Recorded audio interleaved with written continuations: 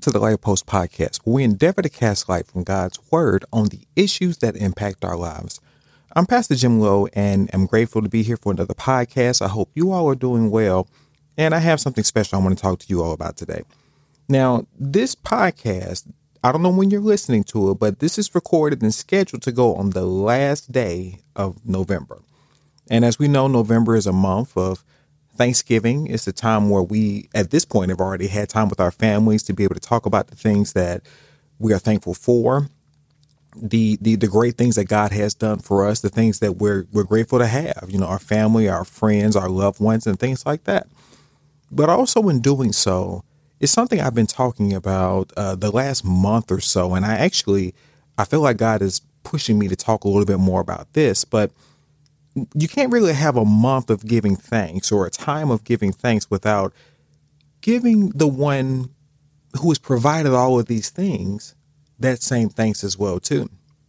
And so what I'm saying in all of this is that God is worthy of all of our praise. Every individual thing that you have that you are thankful for is because of God. God has blessed us with so much. And we ought to be offering thanks to him as well, too. I have a scripture here in Psalm 29, verses 1 and 2, and this is the New King James Version.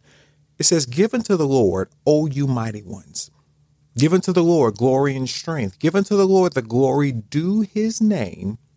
Worship the Lord in the beauty of holiness." Is God worthy of praise? Is there glory that is due God's name? This is what it is that we have that we should be thanking God for, because he's good, because he's worthy, because there is glory that is due his name. And we are here to give it to him. In 1 Peter 2 and 9, there's a scripture that says, "But you are a chosen people, a royal priesthood, a holy nation, a people belonging to God, that you may declare the praises of him who called you out of darkness into his wonderful light." Now, if you're listening, you are a chosen people. That's one thing. A royal priesthood. That's the second thing. A holy nation. That's the third thing. And a people belonging to God. Those are four different things that scripture says. But the second half of it says that you may declare the praises of him who called you out of darkness into his wonderful light. Now, what I want to do is that I want to take the first part of that and the last part of that sentence. And what it says is this. It says, "But you are a chosen people." And the last part says that you may declare the praises of him who called you out of darkness into his wonderful light. You are a chosen people that you may declare the praises. You are a chosen people that you may declare the praises. If you're listening to me, can you understand what I'm saying? The scripture is saying that you were chosen to praise. You were chosen. You were created. God created you to do a particular thing, to praise. Let's get that in our minds, that I was created to praise God. In a month of giving thanks, I am created to praise God. So I need to be praising God, not only just in this month, but in all circumstances, in all times, in all months. Something that we've been talking about. If you've had an opportunity to listen to it, please go back and listen to this entire series we've talked about with praise. You can check it out on YouTube. You could also find us on Facebook. Go back and listen to it, because there's so many messages that we've talked about so far already, and there's so much stuff in there. And from the looks of it, from what God has given me, I think we're only scratching the surface of it. So we're going to talk about that a little bit more in December as well, too. But I want to tell you a couple of things about praise. 3 things that are important about praise. The first one is this. Our praise brings God closer to us. Our praise brings God closer to us. When we praise God, it brings him closer to us. I made a mention about this in the message when I gave it. Is a song by William Murphy. It says, "Praise is what I do when I want to be close to you." That is one of the opening lines of the song. Put it out there to get it in your mind. One of the first thoughts that you have with this song, that when I want to be close to God, I need to give him a praise. Praise is what I do when I want to be close to you. So if you hear me say that, if you want God close to you, what do you need to do? You need to praise him. There's a scripture here that said in Psalm 22, verse 3, it said, "Yet you are enthroned as the Holy One. You are the praise of Israel." You are the praise of Israel. That same scripture in the New Century Version, I love the way that it was written right here. It says, "You sit as the Holy One. The praises of Israel are your throne. The scripture says that the praises, when they are offered up, they create a chair for God to come and sit, for the Holy One to come and sit. Your praise, whenever it is that you offer that particular thing up, your praise creates a throne for God to come in and sit. Now, for the second thing, I want to set this up. This is in Acts chapter 16, and we're going to start at verse 16. So I'm going to tell you a story here. And so once when we were going to the place of prayer, we were met by a slave girl who had a spirit by which she predicted the future. She earned a great deal of money for her owners by fortune telling. And verse 17 says, this girl followed Paul and the rest of us shouting, these men are servants of the Most High God who are telling you the way to be saved. So let's stop right there and let's talk about what we just read. Paul and Silas and the rest of the group, they were headed to the place of prayer. They essentially were on their way to church. One of the things that we know from this is that they were headed to the place of prayer. They had a particular place that they were going. They were minding their own business. And what I also said in verse 16 was that when they were on their way to the place of prayer, they were met by a slave girl who had a spirit. Okay, so they were on their way to church, minding their own business, and they were met by somebody who began to antagonize them. They didn't meet the girl. The girl met them. They were met by the girl. They weren't looking for her. She was looking for them. And I made a point when I talked about this on that Sunday that even when you're minding your own business, trouble can come looking for you. And let's think about that. How many times are you minding your own business and somebody wants to come and start something with you? You're sitting in your job. You're doing your job the way that you're supposed to. And somebody wants to come bring something to you. Somebody wants to start something with you. You're in your class. You're minding your own business. You are doing something that is not bothering anybody else. And somebody wants to come to you about something else. And what it also says here is that the scripture here, the girl in verse 17, she followed Paul and the rest of us shouting, these men are servants of the Most High God who are telling you the way to be saved. Now, she's not talking to Paul and the group. It says that she followed Paul and the rest of us shouting, the rest of the group. Now, who is she shouting to? These men are servants of the Most High God who are telling you the way to be saved. She's not talking to Paul and Silas and the rest of the group. She's talking to the people as Paul and Silas are going about their business. I want you to know who these guys are. That's what she's doing. She's saying these particular things about them. And so it was another thing that kind of stuck out to me. And I feel like the Lord showed it to me as well, too. She didn't spend time talking to them. Why did she not spend time talking to them? Because they were headed to church. They were minding their own business. There was nothing that she was going to say to them to throw them off. So yet, instead, she decided to follow them, to talk to everybody else about them. Now, what am I saying from all of that? It's a reminder for you as well, too, is that sometimes when people can't get anywhere talking to you, they'll talk to somebody else about you. Sometimes people realize that the words that they have towards you alone are not going to influence you any other kind of way, but they want to tell somebody else about you. They want to talk about you on social media. They want to send messages to the people who interact with you, for the people who know you. You might not pay them any attention, but they want to get you some kind of way, and they're going to try to find them. They're going to try to find a way to do so. So why was she following them? Now, let's talk real quick about what she was saying. These men are servants of the Most High God who are telling you the way to be saved. Now, if you look at this on the surface, okay, this is true. Now, she didn't know them, but it was something about them that she was able to find this out. All right. These men are servants of the Most High God who are telling you the way to be saved. Now, it's kind of funny how God's presence speaks through you. Even when you're not talking to somebody, you know, if God is working through you, people can see that. When God's presence is on you, people can see that God is doing something through you. She could see it on them. She knew that they were servants of God. So that part of what she was saying was true. All right. But if you know a little bit more of the story, Paul is going to get angry with her in just a moment. And we're going to find out exactly why he gets mad with her, because although it looks like she's telling the truth, there's a small, subtle lie in here. And let's look at it. So she says, these men are servants of the Most High God who are telling you the way to be saved. All right, now let's look at that second half of it. They're servants of the Most High God, which is true. And they're telling you the way to be saved. Now, if you do a little bit of a word study on this right here, the Greek, the word the wasn't present here. So telling you the way to be saved, that wasn't there. So what the lady was actually saying, these men are servants of the Most High God who are telling you way to be saved. Or you could also say they're telling you a way to be saved, or they are telling you ways to be saved. Not the way.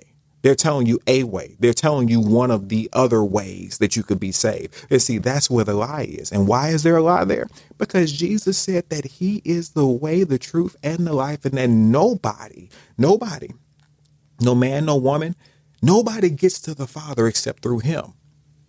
And this woman had a spirit on her that didn't like that. And so what does the Bible say about this lady? And what do we read already? She was a fortune teller. And apparently she was a good fortune teller. Remember, she met Paul and Silas when they arrived, and she immediately knew that the Spirit of God was on them. And so she followed them. Now, it also says that she earned a great deal of money for her owners by fortune telling. And what she's been doing for a couple of days here, she's been following Paul and Silas, talking about them to other people. It was something about the Spirit of God that was on these men that she didn't like. I'm going to tell you a little bit more about this in just a second. So let's go to verse 18 and read some more. Verse 18 says that she kept this up for many days. Many days. What is happening? She is following them, talking about them, telling a little bit of truth and a little bit of lie about these people. And so finally, Paul became so troubled that he turned around and said to the Spirit, in the name of Jesus Christ, I command you to come out of her. And at that moment, the Spirit left her. Verse 19, when the owners of the slave girl realized that their hope of making money was gone, they seized Paul and Silas and dragged them into the marketplace to face the authorities. Okay, so again, what are we reading here? The woman is a fortune teller. I told you already that she made a great deal of money for her owners telling fortunes. She was very good at what she was doing. And we just read that she followed Paul for many days. Now, remember, if she is following Paul, she's not telling other people's fortunes. And if she's not telling other people's fortunes, she's not making money for the people who own her. She's not doing it. She's spending all of her time chasing these men in their group and not making money the way that she's supposed to. And then what happens? Paul finally gets tired of it, and he calls the spirit out of the woman. The spirit leaves her. And guess what? Now she's not telling anybody's future anymore. She won't make any more money for her owners. And now, not only were the owners days behind in terms of what they should have made, they also see that they don't have an opportunity to make any money anymore. I read it just a minute ago in verse 19, when the owners of the slave girl realized that their hope of making money was gone, they seized Paul and Silas and dragged them into the marketplace to face the authorities. Now her owners care.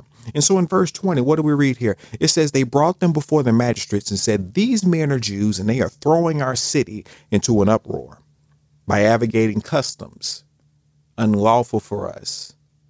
They're unlawful for us Romans to practice and to accept. Now, wait a minute. They're throwing the city into an uproar? They're advocating customs unlawful for us Romans to accept or practice.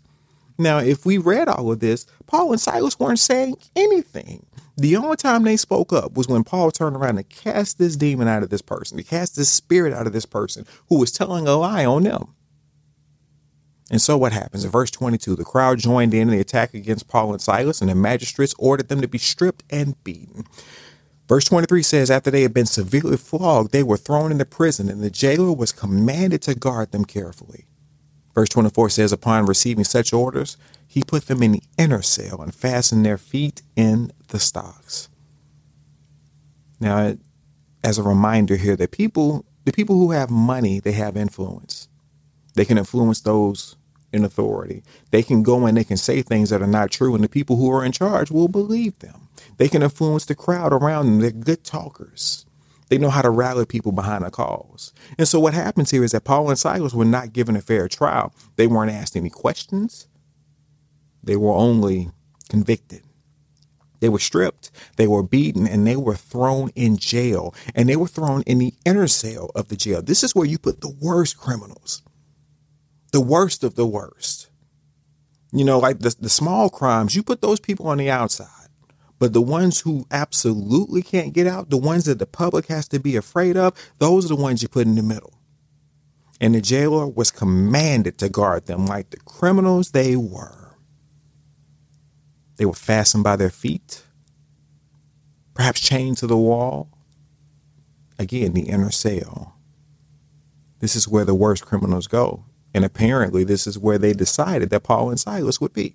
So in verse 25, we were talking about praise. So here's where praise comes in. It says about midnight that night, Paul and Silas were praying and singing hymns to God, and the other prisoners were listening to them. Verse 26, suddenly there was such a violent earthquake that the foundations of the prison were shaken. At once, all of the prison doors flew open and everybody's chains came loose. So with all of that, what we see right here, as they begin to praise, something happened. They were praying, singing hymns to God. The other prisoners were listening. And what did it say? Suddenly there was such a violent earthquake that the foundations of the prison were shaken, and at once all the prison doors flew open and everybody's chain came loose. What is it saying right here for us? The second thing that praise does, our praise opens doors and it breaks chains. God is a God that responds to the praise that you give him in your worst of times. And even as I'm reading this again right here, the same day that they were lied on, that they were tried, that they were stripped, and they were beaten and thrown in jail. Midnight that night, they may not have been able to say much. They may have been in so much pain and it may have been difficult to get words out. But about midnight, they were not going to let the day go by without still giving God praise and praying to him and singing praise and hymns to him. And what happened? God responds to them. These men, I'm not going to say they had every, right not to say anything, because that's not really true. But can't you imagine the position that they're in? The things that we go through on a daily basis and the lives that we live and the troubles and the harsh things that happen to us on a daily basis. How do we feel about giving God praise? We might be a little slow to do so. But these men right here, they begin to do so, and God responded in the way that he did. And so, again, number 2, our praise opens doors and breaks chains. Now, again, those two again, let's see here. The first one, I'm scrolling back up on my notes, is that our praise brings God closer to us. And the second one is that our praise opens doors and breaks chains. Now, for number 3, I'll go ahead and give you that one up front here. Number 3 is this. Praise lifts us up when we are down. When we're feeling down, our praise can lift us up. There's a scripture in Psalm chapter 42, verse 5 and 6 in the New Living Translation. It says, "Why am I discouraged? Why is my heart so sad? I will put my hope in God. I will praise him again, my Savior and my God." Now, if you've heard the messages, it was something about the way that this was written that struck out to me. And it strikes me every single time that I read it because there's something extremely powerful in here. Why am I discouraged? The scripture says. Why am I sad? I will put my hope in God. I will praise him again, my Savior and my God. So again, let's analyze this real fast. Why am I discouraged and why am I sad? The writer doesn't say. We don't know what's going on in this person's heart. We don't know why they feel the way that they do, but we do know that they feel that way. And what's the answer? What does the psalmist say? I really believe it's David. And what does David say that he's going to do? He's going to put his hope in God and he will praise him again. And that word again means so much to me because again means It means that you are redoing something that you have done already before. The word again means that you have done that thing already. I will praise him again, meaning that they have praised him once already. You know, sometimes we're in a dark place and we might be able to say thanks and praise God, but we don't feel any better. We still feel like we're in that dark place. Let me tell you, based on this scripture right here, sometimes you need to praise him again. You need to do it again. And even if it doesn't help, David says 3 verses later in the same passage, "Oh God, my rock," this is in verse 9, "I cry, why have you forgotten me? Why must I wander around in grief, oppressed by my enemies?" Verse 10 says, "Their taunts break my bones and they scoff. Where is this God of yours?" Now, before I read it, let me read 9 again. "Oh God, my rock, I'm crying for you. Why have you forgotten me?" Do some of you feel like God may have forgotten you? Do you feel like in a place where you might be praying and it feels like God is not even hearing you? You have a Job situation where so many things are going so wrong right now, and you cry out to God and you feel like you're alone. "Why must I wander around in grief, oppressed by my enemies?" Oppressed by your enemies. And verse 10 says that the taunts that they say, the jokes that they make, the things that they say about you break my bones. And they scoff, "Where is this God of yours?" So they're not just attacking you, they are attacking the God you serve as well too. But verse 11 sounds very familiar to what we just read in verse 5 just a second ago. "Why am I discouraged?" You have to ask yourself, why are you discouraged? "Why is my heart so sad?" It says, "I will put my hope in God. I will praise him again, my Savior and my God." The psalmist is saying that even after giving praise to God, they still feel down. They still feel low. They still feel broken, that they don't have the answer that they're looking for just yet. The words of those who were speaking against them are tearing them apart, breaking their bones. So what does it say you do? It says you put your hope in God. And if you've already praised him, you praise him again. Something powerful in this, and I made a big deal out of this on that Sunday. We talked about it. If you're feeling discouraged, I got 3 things for you. If you're feeling discouraged, if you're feeling down, if you're feeling really bad about wherever it is you are in life right now, number 1, put your trust in God. Put your trust in God. Number 2, give him praise. And then number 3 is repeat. Why? Because David said, "I'll praise him again."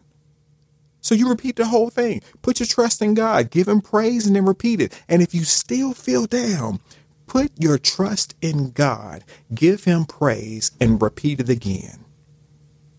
Why do these things work? Because no matter what circumstance that we go through, no matter how much of an inner jail we are, no matter how bad it is, and no matter how many words of other people break our bones, it still doesn't change how worthy God is. God is worthy in the good and the bad. And when you can praise God in the worst of times, that is when you can see God move. And God responds to that praise. Even if you have to praise him again, he will respond.